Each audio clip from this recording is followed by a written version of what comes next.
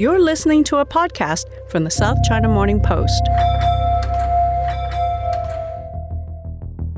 This year, 2021, has seen not one, but 4 historic achievements for China's space program. In January, the Chang'e space rover landed back on Earth carrying rocks collected for the first time from the far side of the moon. In February, the Tianwen spacecraft became the first Chinese vehicle to enter the orbit of Mars. In May, the Tianwen spacecraft delivered the Zhurong land vehicle to the surface of Mars.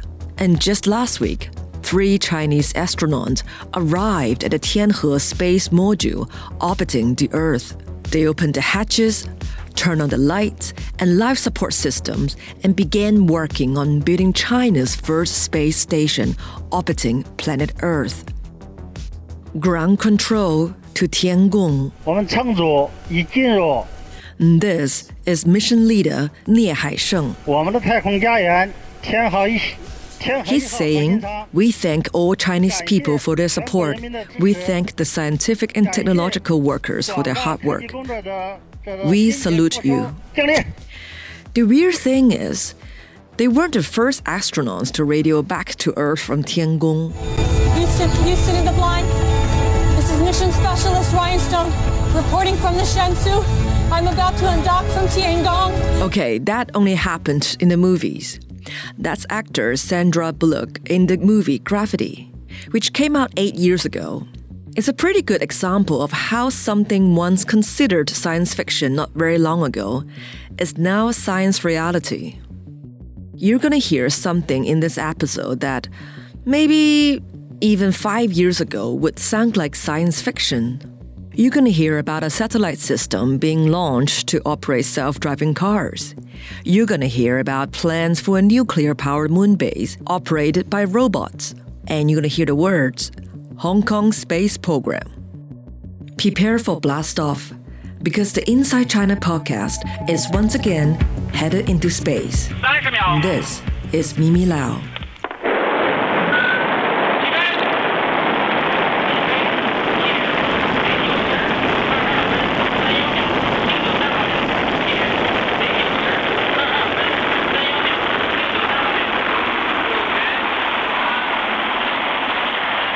As we discussed in our previous episode on the Tianwen Mars mission back in February, the notion of a 20th century-style space race between China and the US ignores the reality of what's actually happening right now. We really are witnessing the dawn of the international space industry.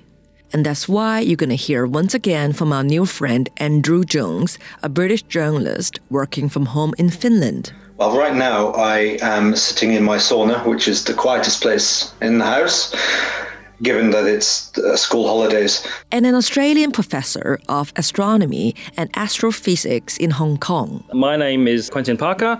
I'm an Australian from Sydney and Coonabarabran, originally from the UK, who came to the University of Hong Kong in 2015. But now, for the last 3 years, I've been director of the Laboratory for Space Research. But let's start with a brief history behind the moment where 3 astronauts docked their capsule with China's first space station last week. And what exactly we're going to call this thing they're now floating around in. What we saw in late April was the launch of the first module of what I call the Chinese space station. And that's called Tianhe, which is like harmony of the heavens or heavenly harmony. So this module is about 22 metric tons. It contains the main living quarters for the astronauts while they'll be on this space station. And this Tianhe module will be joined by 2 experiment modules in 2022. And those 3 modules together will be the Chinese space station. It's sometimes called the Tiangong complex or Tiangong space station.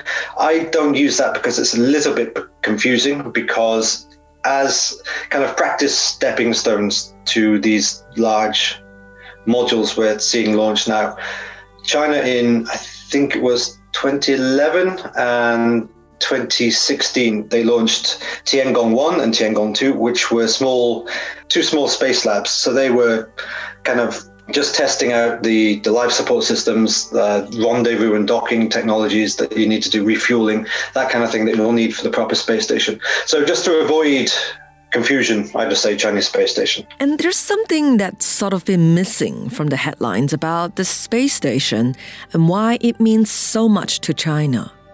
One of the main reasons why China built its own space station goes back over 20 years ago, when the USA, Russia, Japan, Canada, and the EU all joined forces to build and launch the ISS, the International Space Station.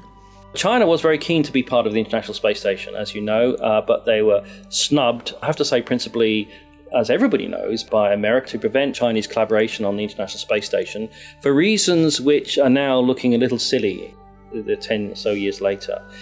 China has actually opened up its own space station to international collaboration. It was only said yesterday by, I think, one of the deputy directors of their program that they're looking even to international astronauts being able to go on missions to that space station. And so I think this is fantastic, and it's a way to move forward.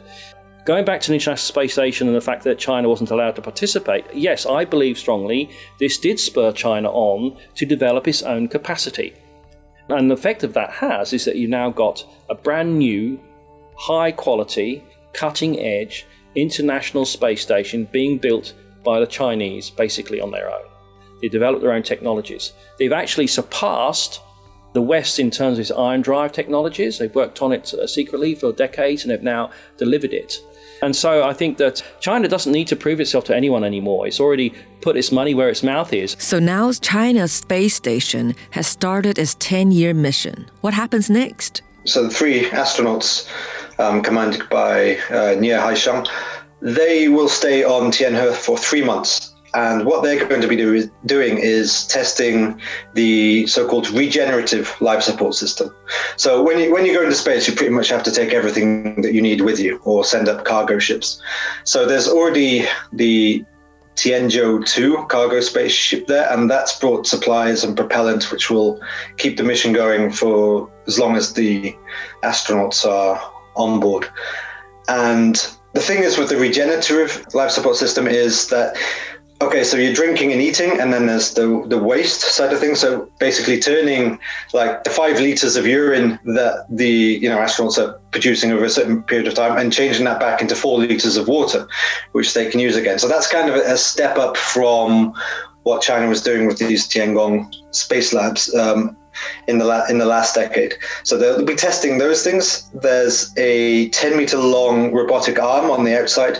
They'll be testing that because that will be used to help with the docking and construction of the space station when the other 2 modules come. Also, they'll be doing some extravehicular activities or spacewalks. So they'll do at least a couple of those to go and check things are ready on the outside of the spacecraft and get things moving on that side. So they'll be up there for 3 months. In September, there's going to be another rocket launched from China. This one will bring cargo, supplies and fuel, and then a serious job of building the full space station begins. They have 2 main science labs. One's called Wentian and the other's called Mengtian. I'm not sure if I've pronounced that properly. And that's attached to the main Tianhe module, which is a core module that went up first. Then a cargo module went up next, and now they sent up the crew capsule yesterday.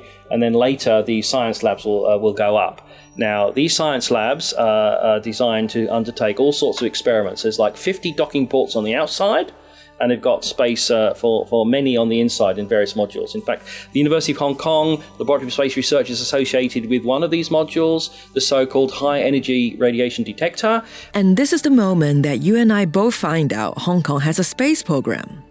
And back in 2015, the University of Hong Kong collaborated with Nanjing University to launch a satellite carrying an X-ray telescope to search for dark matter. When this new space station is built, it's going to be open for research, and it's not just for scientists based in Chinese universities. This is a science mission. It's not a commercial satellite. It's a mission purely for science. They want to show their magnanimity, if you will, to the world community of scientists. There's no American mission experiments here, but you've got Spain, Peru, Belgium, Netherlands, France, Norway, Saudi Arabia, Japan, Mexico, Kenya, Italy, India, Russia, Germany, Poland, Switzerland. I mean, these are major countries. And they're all part of the science mission of the Chinese space station. So it's a Chinese space station with international characteristics.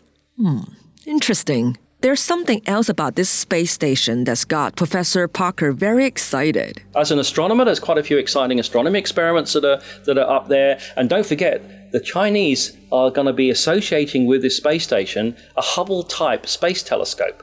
The Chinese space telescope will be 2 meters, mirror, just a bit like the HST, but it'll have a field of view from its billion-pixel gigacamera, 300 times the field of view of the Hubble Space Telescope.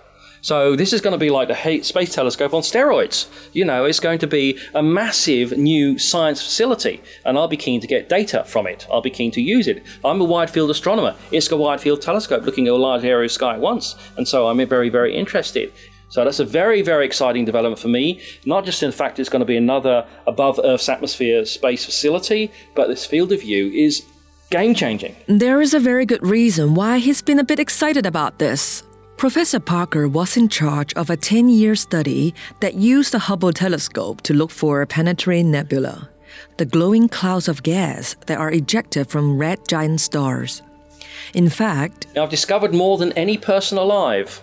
Don't name them after myself, though, because I'm not that egotistical. From his work, Professor Parker and his team at the University of Hong Kong created an international research platform in conjunction with universities in Sydney and Strasbourg, currently being used by more than 400 researchers in 32 countries across the world.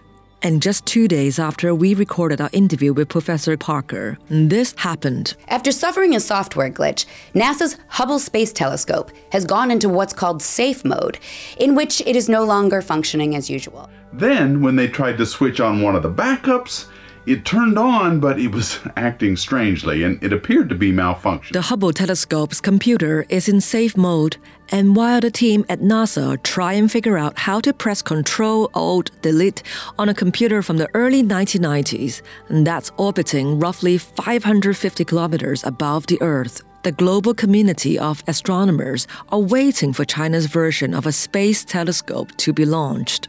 This is an absolutely massive telescope and camera. The idea is that in the 10 years that it's planned to be in operation, it will, while this is kind of doing something which Hubble did in a sense, it will, it's an update, and it will be contributing a lot more in terms of our ability to survey the sky. And the other thing is that this will be like flying by itself in orbit. However, it'll be in a similar orbit to the Chinese space station. So if there is a problem with the space telescope, as we have had with Hubble over the years, the telescope will be able to dock with the space station, and then they will be able to carry out repairs or maintenance or even upgrades over time. So that's a very interesting approach to launching, this major space telescope. So maybe there's, some lessons from Hubble there. Just in case you don't remember what happened in the 1990s, this is not the first time there's been a problem with the Hubble telescope.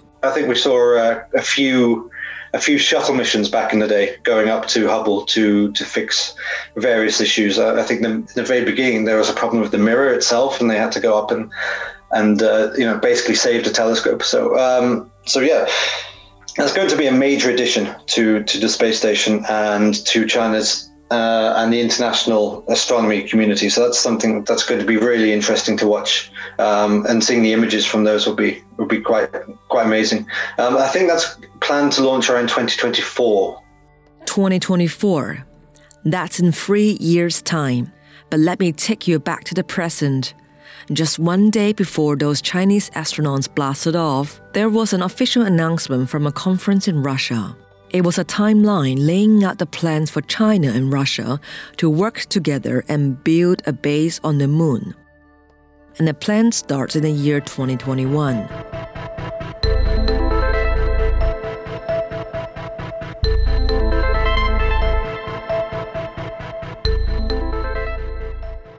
On Wednesday, June 16th, Russia and China officially unveiled their plans to build something called the International Lunar Research Station, or in the words of a very excited podcast producer, a moon base.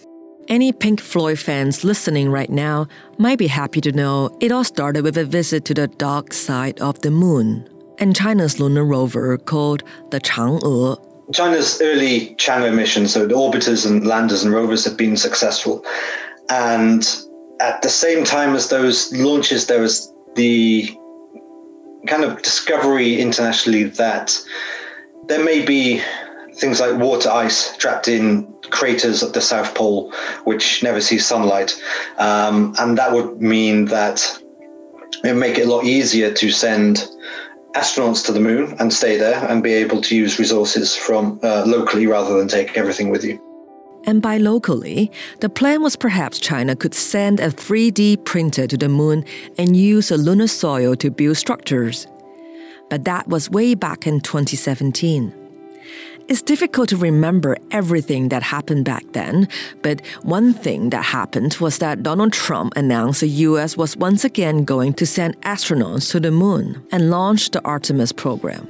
This is a giant step toward that inspiring future and toward reclaiming America's proud destiny in space. And space has so much to do with so many other applications, including a military application. So we are the leader, and we're going to stay the leader, and we're going to increase it manyfold. And that, of course, led to a response from China. China looked at building something a bit more sustainable and larger in scale. And they came up with the idea of an international lunar research station, which sounds a lot like the European Space Agency's Moon Village idea, which came out in 2016. So there was all these different concepts for going to the moon and staying there and so on, and what you can do on the moon. And what we've seen in recent years, particularly after the invasion of Ukraine and annexing of Crimea, is relations between the United States and Russia becoming very sour. And that's also spread into space to some extent. So Russia's now thinking about leaving the International Space Station project and also looking at what it wants to do next. So rather than join NASA's Artemis project, Russia seems to be looking now to have joined China in promoting this International Lunar Research Station. So what is an International Lunar Research Station? Is it a moon base? I think particularly if, you don't follow space very much and, you've probably seen sci-fi and stuff, you're thinking of, some kind of big moon base. Yes, a moon base. It's not that simple, at least not early on. So it's kind of Russia has a few lunar landers and orbiters planned. China had its new Chang'e 7 and Chang'e 8 missions planned, which they would have landers and rovers and relay satellites and small little hopper spacecraft to check out some of these permanently shadowed craters. So it's kind of a rebranding of these missions and saying, well, if we join all this together and combine the science goals and some of the technology tests, we're going to call this kind of a research station. Based on the moon, it's a moon base. And what we're going to do is carry out reconnaissance and find out what resources are there, how easy are they to extract and to use, and then from there build something more permanent, so more robotic structures which would include, say, something which can generate energy, whether that's going to be nuclear powered or solar powered or something like this, communications arrays, and basically build up a platform that in the 2030s could be used to host astronauts. Can we backtrack a bit? Did he just say a research facility on the moon using robotic structure utilizing nuclear energy? Did he just describe a nuclear-powered moon base operated by robots? I mean, that works. You can spin it like that, yeah. China released this roadmap, and the early missions are detailed. And there's a few kind of renders, a few pictures of what the first actual so-called ILRS missions starting in the early 2030s would look like. But they haven't given details like the actual power source. Now, China's interested in nuclear power for space exploration, but it doesn't have much experience in this realm. So China doesn't have much experience, but the US does. In fact, is used something called a radioisotope thermoelectric generator on more than a dozen missions, including the Curiosity Mars rover. China needed, for its China 4 mission, to get a radioisotope thermoelectric generator from Russia. So the kind of this power source and heat source which keeps the mission going in the lunar night, which gets as cold as about minus 180. So, if you don't have something to keep it warm and running, then, you lose the mission. So that needed to come from Russia. So that's actually one interesting aspect of this China-Russia collaboration, because people are asking that Russia's space program seems to be stumbling a bit. The funding is going down. They're losing a lot of the expertise which they've had over the decades and isn't being replaced, apparently. But something like this would be very valuable. But we don't know what they have planned. Okay, so let's not rush to conclusions on how China's going to power its moon base. And just a note, if you've listened to our podcast on China's new breed of science fiction writers, it's a reminder that the first science fiction novel written in China was called Lunar Colony, and it was published in 1904. And the Beijing government does love its historical milestones.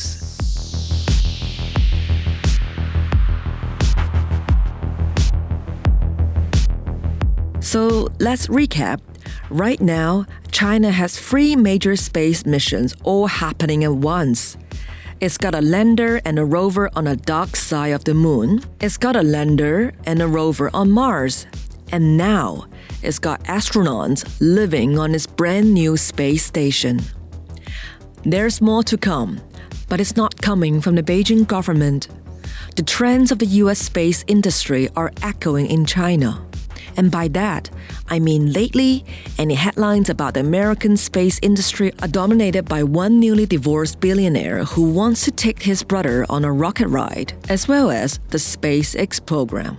And that's basically one kind of billionaire, one entrepreneur, basically wanting to go to the moon and to Mars and all this kind of stuff and trying to make it happen with quite remarkable engineering. So this is something that China noted in the last decade, and in 2014 opened up its space sector to some degree to private capital.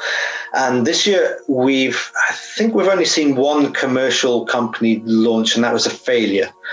But what we could see in the next few months is a company called Landspace could actually make the first attempt to launch a rocket which is powered by liquid methane and liquid oxygen. So that would be something which will probably be overlooked given everything else going on, but would be a big deal. There's been, I think, 4 companies which have tried launching rockets so far in China, which are, to some extent separate from the main kind of state-owned industry. Also, China's looking to build its own so-called mega constellation, which means sending up thousands of satellites into low Earth orbits to provide broadband connectivity. So that's something that Amazon is doing, that SpaceX is doing, and that's actually a big worry in terms of space debris and potential collisions between satellites. Yeah, it's not all astronauts kind of spinning around in microgravity. China also has its own answer to GPS, and while we all use GPS every day for various services, these things can be used for guiding missiles, for tracking, for coordinating your troops around the globe. So that's something which is a big game changer in terms of Chinese imprint on the world and its capabilities going forward. Back in our February podcast, Andrew gave us an in-depth overview of just how many Chinese companies are getting involved in the space industry. From companies building rocket ships to satellite companies and manufacturers of all the bits needed to make those things work properly. And while there's no Chinese equivalent of Jeff Bezos or Elon Musk pouring their money into space missions, there is one major company that is branching out beyond Earth. And that's one of China's biggest car companies, Geely. They've set up satellite manufacturing centers and also setting up a head of operations, I think it was in Guangzhou. And so that's a car company, and they are looking at launching hundreds of satellites, which would kind of enhance the signals that you get from Beidou or GPS to, instead of providing like meter level accuracy for positioning, down to the centimeter level. And they would use those satellites for that, but also for kind of data transmission. And that would be used for autonomous driving. So that's another kind of indication of just how fast China's space industry is growing, and in different directions. So let's bring it back to Earth. Let's bring it back to Hong Kong and Professor Quinton Parker. And he's got something to say about this new era we are living in. You mentioned about America and China. Look, I don't like this adversarial thing. Oh, we're going into another space race. It's not like the Cold War and Russia and America with global nuclear destruction just around the corner, potentially. We're in a different world now, I believe. Sorry, but, major spacefaring nations, it's not just America. It's America, it's Russia, it's the Europeans with their massive Ariane program and all the countries involved in that. Huge expertise in Europe, including in the UK. And you've got Japan with its program. You've got India emerging as a major spacefaring nation as well, with their own rocket capacities, etc., sending satellites to Mars, etc. And so you've got quite an infrastructure, a community of spacefaring nations. Now, I would say the strongest spacefaring nations are now America, Russia, Europe, and China. I'm putting China right up there now. And that, where the pecking order is, that's going to change. And then China's going to move up even further in the next few years. It's self-evident from their plans. When China says it's going to do something planning, they actually tend to do it.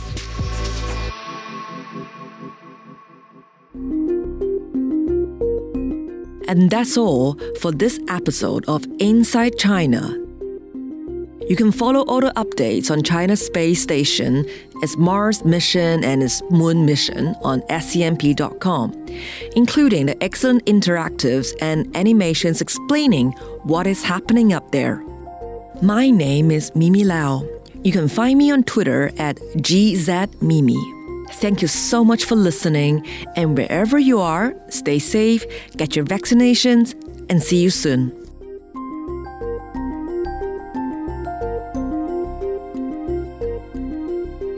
For more podcasts from the South China Morning Post, head to scmp.com, where you can hear more about technology, trade, culture, and society.